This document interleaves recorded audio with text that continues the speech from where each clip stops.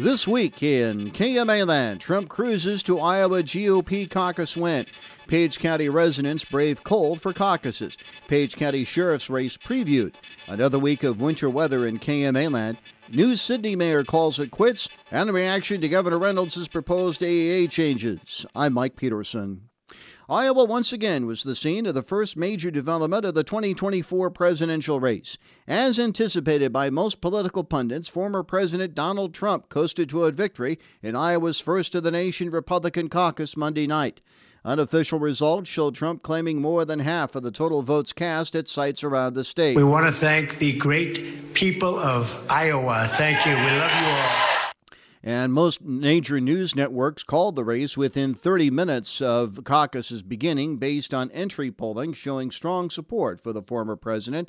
Trump, speaking to a crowd in Clive, called for unity in the country. I really think this is time now for everybody, our country, to come together. We want to come together. Whether it's Republican or Democrat or liberal or conservative, it would be so nice if we could come together. In the race for second place, Florida Governor Ron DeSantis held off former UN Ambassador Nikki Haley. Speaking before his supporters, DeSantis hoped the results would spring his campaign moving forward. In spite of all of that they threw at us, everyone against us, we've got our ticket punched out of Iowa. Despite the third place showing, Haley says her campaign is set up to perform well in upcoming states. The pundits will analyze the results from every angle. We get that. But when you look at how we're doing in New Hampshire, in South Carolina, and beyond, I can safely say tonight, Iowa made this Republican primary a two-person race. Businessman Vivek Ramaswamy finished a distant fourth in the race. Following the results, Ramaswamy suspended his campaign and endorsed Trump. The campaigns will now turn their sights to New Hampshire's primary, which is slated for January 23rd. Frigid temperatures didn't deter Page County Republicans from participating in Iowa's presidential caucuses Monday night. Former President Donald Trump easily won all four of Shenandoah's precinct caucuses at Shenandoah High School. A total of 178 ballots were cast in the four precincts. Page County Republican Party Chair Brian Whipp estimated total turnout at around 300. Whipp tells KMA News passion for presidential candidates brought out participants in the coldest night in Iowa caucus history. People came out to support their candidate. I think they would have waded through water. It was just, they were very adamant about supporting their candidates. And it wasn't just one. They supported several candidates. Bill Selby voiced support for Trump in the Precinct 9 caucus at the high school library. Selby also called for unity among Republicans. Republicans have got to quit that damn fighting amongst themselves. You hear me? Hear, hear. Tell them that. Tell them to get their head out of the sand or wherever. We have to save our country right now. Whipp hopes Iowa retains its first-of-the-nation caucus status in future presidential elections. It seems like we're always in an election cycle because of that. We get a lot of information that maybe other populations don't get to see. We see more candidates than the other populations don't get to see. And hopefully, if you have a fringe candidate that has a lot of qualities, then maybe they'll get some notoriety here in Iowa and be able to make a name for themselves elsewhere in the country. It was the same story at Clarinda High School, where Trump cruised to a resounding victory in all four of the community's precincts in the GOP caucus, securing 178 ballots. Danny Robertson is a Page County GOP committee member and chaired one of two rural Clarinda precincts. Despite the cold temperatures, Robertson told KMA News there was a strong turnout. I don't know that it was more than was expected. Anytime that's a presidential caucus, which is what this was, and it was contested, which meant that there was more than one candidate, anytime you have that, you have more people show up. Weather didn't seem to slow a lot of people down. Due to the number of residents lining the Clarinda High School Commons during registration, 3 out of the 4 precincts were forced to move to larger classrooms. Robertson, who has been attending caucuses since the 1980s, felt the operation went smoothly. My job, as far as I'm concerned, as temporary chairman and permanent chair, is to make it go as fast as possible. And several people got up and said, "You did great. Out of here." So, it's just my opinion is there's no reason to have them sit around in there and debate stuff. And if you want to talk about it, we'll talk about it. If not, you want to vote on them? Let's do it. In addition to the presidential straw poll, attendees also submitted issues for party platforms. I had them all turned in written, so I had 3 sheets turned in. All 3 of them had to do with transgender youth. Page County caucus goers also received a sneak peek of a major county sheriff's race approaching in June. Page County Chief Deputy Charles McCullough and Deputy Lindsey Stevens recently announced campaigns for the sheriff's Republican nomination, with both circulating nomination papers during Monday night's caucuses. County Sheriff Lyle Palmer plans to retire at the end of his current term. McCullough became a full-time deputy in 2006, earning promotion to sergeant in 2016 and his current role as chief deputy in 2018. Speaking at the Clarinda caucuses, McCullough says he enjoyed taking on new initiatives and collaboration efforts with area law enforcement agencies under Palmer's guidance. I took the lead in forming a think tank committee with neighboring law enforcement agencies, mostly all southwest Iowa, northwest Missouri. We invited 10 people to the very first meeting of that. We had 75 people show up from everywhere from Council Bluffs.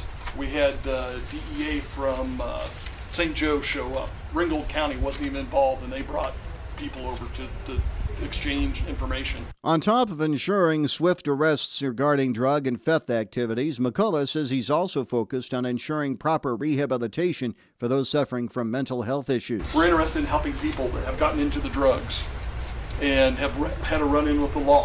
If they're wanting help, let's help them. I treat everyone with respect and will continue to do so as your sheriff.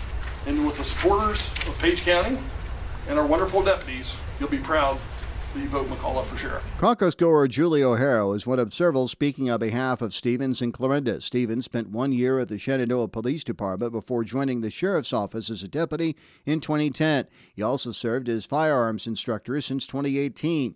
Reading from a written statement from Stevens, O'Hara says the lifelong Page County resident talked about why he has a heart for law enforcement. Helping people when they're in time of need, and sometimes it's helping people through a time when they may have made a poor choice. There are consequences to poor choices, but it's not the end of the world. People can choose to do better and learn from situations in life. Providing guidance is what I enjoy the most.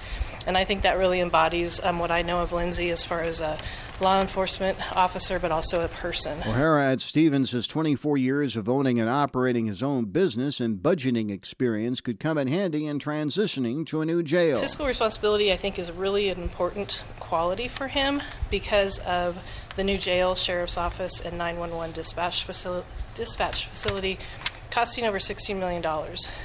Lindsey has the leadership and managerial ability to ensure as smooth a transition as possible. Stevens thanks the voters again for the support for this. In November, voters approved a $16.7 million bond issue paving the way for the new jail and public safety facility. Voters in one precinct also heard from Brian Rogers, who plans to run for the supervisor's 1st District GOP nomination against incumbent Jacob Holmes. County Auditor Melissa Wellhausen and 3rd District Supervisor Judy Clark also spread nomination papers during the caucus.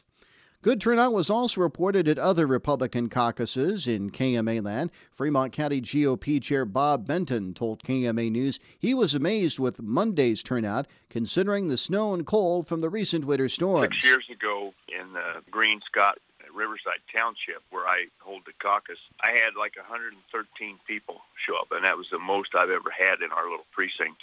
Last night there was 55. In Montgomery County, Trump received 177 votes, or 57%, to Haley's 68 votes, or 22%. Red Oak High School is the site for each county precinct caucus. Montgomery County Supervisors Chair Mike Olson says hot political involvement brought residents out on a cold evening. There's a lot of political motivation right now, not only in Montgomery County, but in the state of Iowa and probably in the United States. And people are going to get out and they're going to have their voice heard. Trump also received 59% of the Mills County caucus vote, or 449 votes, to DeSantis' 154 votes, or 20%, and Haley's 126 votes, or 17%. KMAland residents spent the week coping with the aftermath of last week's bookend winter storms. Snow removal efforts continued last weekend following the latest bout with Old Man Winter last Friday. Despite miserable conditions created by heavy snow and bone-chilling wind chills, Shenandoah Mayor Roger McQueen tells KMA News city crews conducted on and off operations over a 36-hour period following last Friday's storms. I can't give you exactly how many hours, but they were pretty much out the whole time, taking 2 to 3 hour breaks in between. But then when the wind came up and we started drifting, they had to hold back a little bit and let that finish out. King McQueen says cold temperatures made for unsafe outdoor conditions, even for snow crews. Everybody thinks that you're sitting in a heated truck or a heated tractor or whatever, but when we're talking, minus 40 with the wind chill, it's just too cold for anybody to even be out. And, to see those guys going by at 11, 12 o'clock at night, after already being out for 12, 13 hours, I had a lot of respect for them. Workers from several city departments, including street, water, wastewater, and park and recreation, have been involved in the snow removal efforts over the past week. KMAland secondary road crews continued the battle of the elements in clearing snow from last Friday's epic winter storm. Page County crews resumed the battle last weekend, but County Engineer J.D. King told KMA News extreme cold coupled with equipment issues slowed the county's snow removal operation over the last few days. Over the weekend, we were out with our plow trucks and the motor graders on the pavements trying to keep them open in the face of the blowing snow, and that's all we got done. We were not on the gravels very much over the weekend. We got switched over to the gravels some yesterday, but that was in the afternoon after the wind died down a little bit. So the pavements quit drifting. Though the county is down a motor grader, King says crews were back on gravel roads on Monday. He says the cold has been hard on both personnel and machines. The cold's hard on the machines, even though we have a blended fuel and fuel additives. We still had some of our motor graders gel up in our trucks. The blowing snow is, a visibility and a real safety issue, so we delayed. Usually within normal snow without wind, we go out at 5 o'clock in the morning usually. But given the blowing snow, we delayed that on Saturday and Sunday till we went out at daylight. So it's safer for the crew. We sure don't want to lose a truck off the road or hurt someone to get out there a little earlier. And thus far, we've been fortunate. We don't have anybody that has slid off or turned over a truck. More snow fell in KMAland Thursday afternoon into Friday. The latest event was already been a long winter. Despite a raging winter storm, life, and in some cases the beginning of life, goes on. Many KMAland residents still had to do their jobs regardless of the heavy snow and bone-chilling winds hitting the region. That includes a Shenandoah Medical Center physician forced to use alternative transportation to get to the hospital in time to deliver a baby. Dr. Chase Brown is a family practitioner at SMC. Brown lives in a rural area several minutes away from the hospital. With heavy snowdrifts forming on secondary roads last Friday, Brown told KMA News he rode to the hospital on an ATV in order to make the delivery in time. Sometimes the best way for me to get into the hospital is on my four-wheeler, and knowing that the storm was coming in, I actually had gotten stuck on Tuesday with my regular vehicle, and so I felt like the safest way for me to get into the hospital was to bundle up, and sure enough, I definitely would have gotten stuck again had I not taken my four-wheeler. I just made it in early, took my time, and found out that that was the best way to get here, but it was definitely necessary. Weather notwithstanding, Brown says it was important to arrive at SMC in time for the baby delivery. It was one of those scenarios where it couldn't wait. You can't tell the mom to hold a baby in when the baby needs to come, right? So we had to get this delivery done today to make sure that mom and baby were safe and happy and healthy. Another plot twist this week in the continuing saga involving Sidney city government. After only 2 weeks on the job, Sidney's new mayor suddenly resigned. Warren Forbes submitted his letter of resignation to the city effective last Friday. Forbes was one of 3 candidates who ran for the position back in November and secured over 58% of the vote. In his letter, Forbes outlined several issues as to the reason for his departure, but he tells KMA News the decision ultimately came down to a broken system in the city's government. The communication is not there. The teamwork that needs to be there for a mayor to function is not developing. I know it seems like a very short time frame, but at the same time, our community's been hit with 2 snowstorms that cooperation, finding out what the protocols were for snowstorms was not there. Trying to get information was not happening. Forbes says he took 2 weeks of vacation at the end of 2023 to learn more intently about the role of mayor. However, due to working a full-time job with Burlington Northern Santa Fe Railroad and running 2 businesses in town, Forbes feels it would require more time commitment than he can give to address his concerns. Finding that the amount of time that would have to be put into this city government and the environment that it's in is going to take more time than I can give. I've got 2 businesses in town that were also struggling, and the cooperation with the rest of the city employees and council is not there. I'm not getting communication. I find myself to be on an island by myself. Despite his short tenure, Forbes hopes residents can understand the reasoning for his departure. I hope that they get to read my resignation letter, because it says a lot as to where our city government is and where I thought it needed to go and can't seem to get it done. And for me to do the next steps that would need to be done was not going to be popular. At a special meeting Wednesday evening, the Sidney City Council unanimously approved a special election to fill the vacated mayor's position. Council members chose the option over appointing a new mayor, which a petition for a special election would also override. Given the timing of the resignation, Councilman and Mayor Pro Tem Justin Shirley feels it's the city's best interest to go ahead with an election. We did look into the cost of that, and unfortunately it's going to be costly to the city, but we're at a point where I think an appointment, we'd be appointing somebody to serve full term as mayor, and that's not really, in my opinion, what that is designed to do. After speaking with County Auditor Dee Owen, Councilwoman Ann Travis says it would cost the city between $1,000 and $3,000 for the special election. City Attorney Bree Sorensen says the county auditor will set the election date within 30 days of receiving the notice from the city. Also at Wednesday night's meeting, council members approved an investigation into Forbes' reasons for his resignation. Travis initially suggested hiring an outside source to review the situation. However, Sorensen encouraged an internal review by either a committee or the full council to try to identify the root cause of the tension encompassing the city, particularly in the past year, through interviews with employees. As you look into the concerns that Forbes brought up, as well as the concerns of the staff and the concerns of the council, identify what are common issues, what are personality conflicts, what are behavioral issues, and then as you identify the most prominent issues, or if there is a particular interaction, with a particular role in the city, then pursue that sort of mediation standpoint. Sorensen adds she didn't see an issue with discussing the topic and interviewing employees in an open meeting, but notes the Iowa Code allows employees to request a closed session for the evaluation. She also emphasized the importance of identifying the source of the problem and potentially having tough conversations with employees. The interactions I've had over just since January 1st don't indicate that there's necessarily a mindset of moving forward from all aspects of the city. And that is something that needs to be resolved.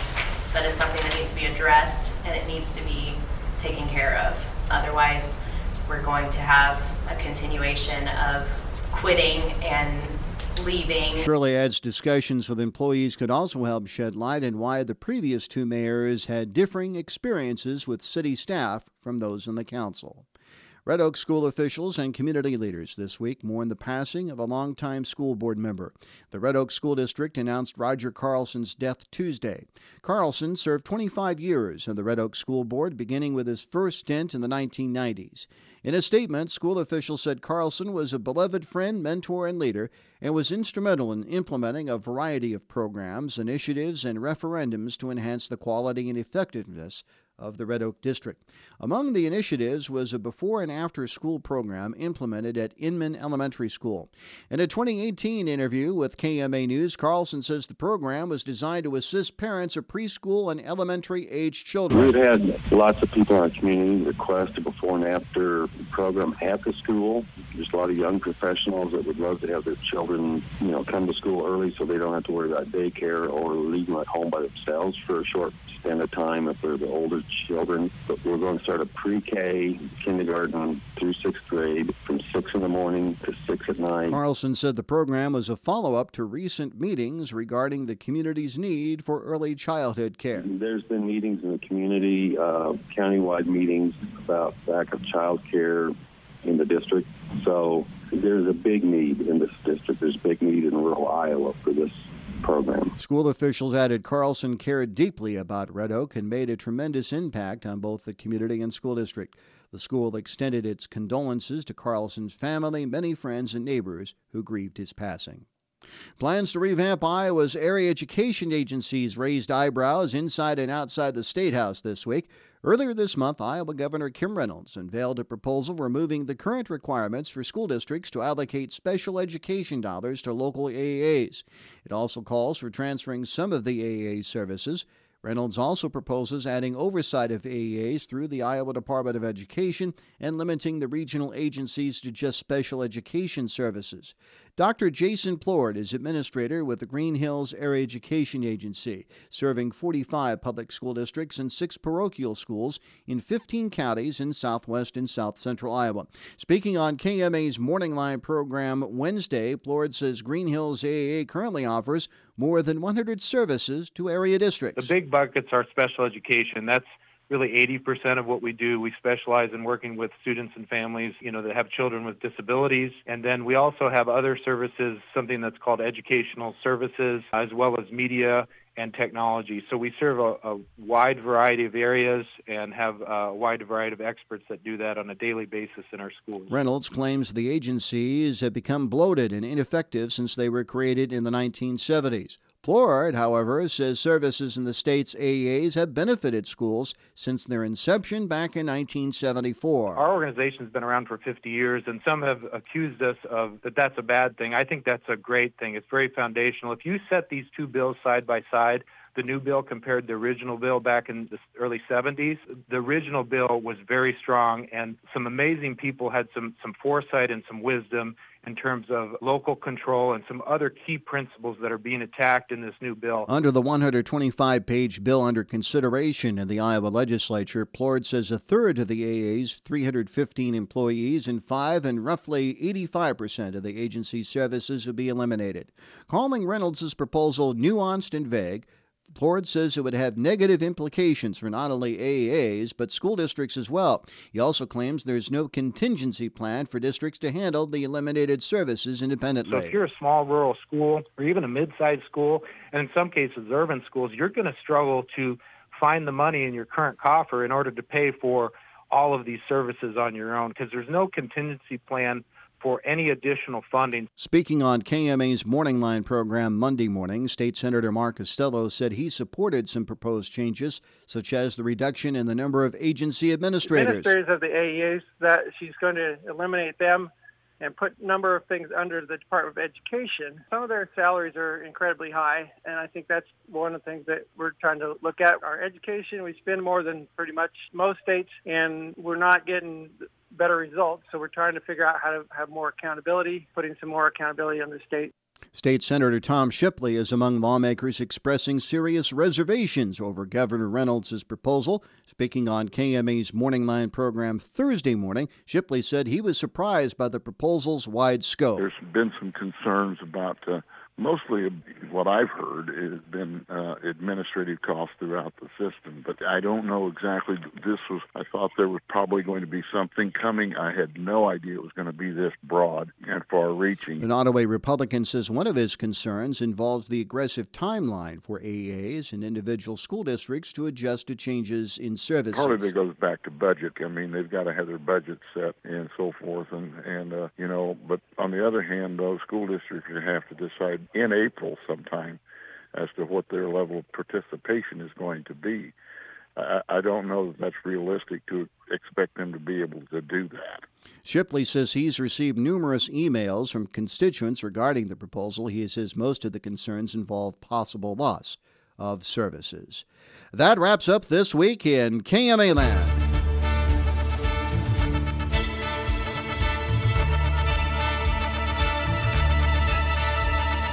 Be listening each week at this time for This Week in KMAland. And for more news all the time, log on to KMAland.com. For the entire KMA News team, this is Mike Peterson. Thanks for joining us. Have a great weekend.